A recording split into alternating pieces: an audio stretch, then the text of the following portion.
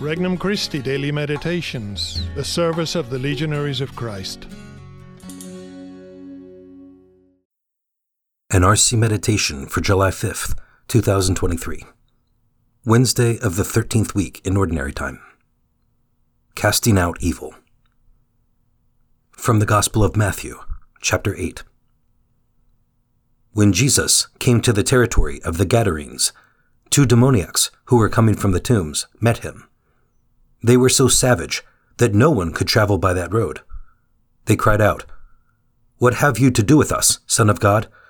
Have you come here to torment us before the appointed time?"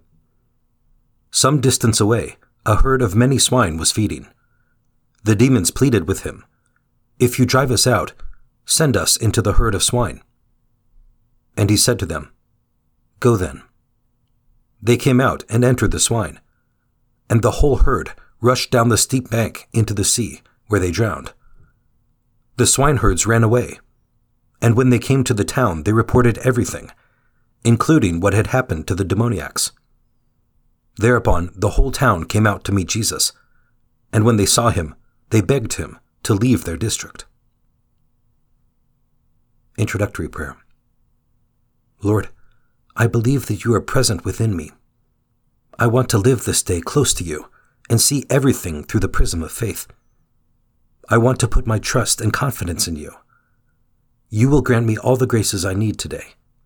All I have to do is ask. I want to love you with all my heart, especially in charity, giving myself to everyone I meet today, so that I can communicate your love to them.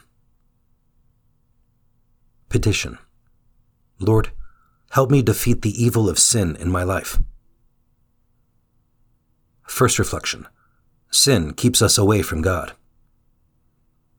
We learn in the Catechism that mortal sin takes sanctifying grace away from our soul and cuts us off from God. Today's Gospel illustrates that separation, as the 2 possessed men keep their distance from Christ and want him to leave them alone. Our sin, whether mortal or venial, pushes God away from our lives. It is like telling him that we do not need him, that we do not want him in our lives. Have I willfully accepted sin in my life, thereby shunning God, even in the slightest way? Second reflection. Sin hurts our relationships with others. Clearly, the evil of the possessed men has hurt their relationship with their fellow men. They can no longer be a part of their community, but have to live apart from society.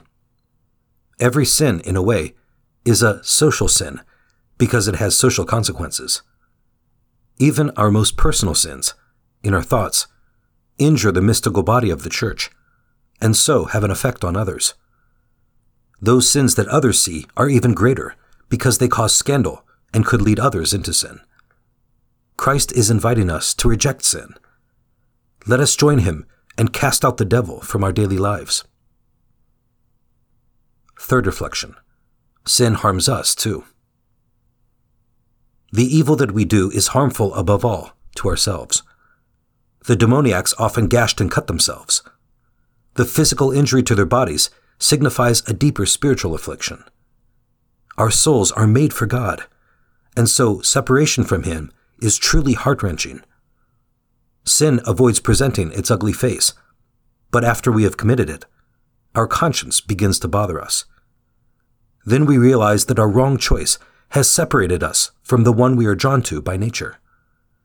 We feel the pain of separation and of that rupture which divides us interiorly. Conversation with Christ. Lord, help me to cast out sin from my life. I need your help since I cannot do it on my own. Just like the demoniacs who longed to be freed from their torment, I also long to defeat sin in my life. So often I am overpowered by my passions or the temptations of the devil. Grant me the strength I need, Lord. Resolution.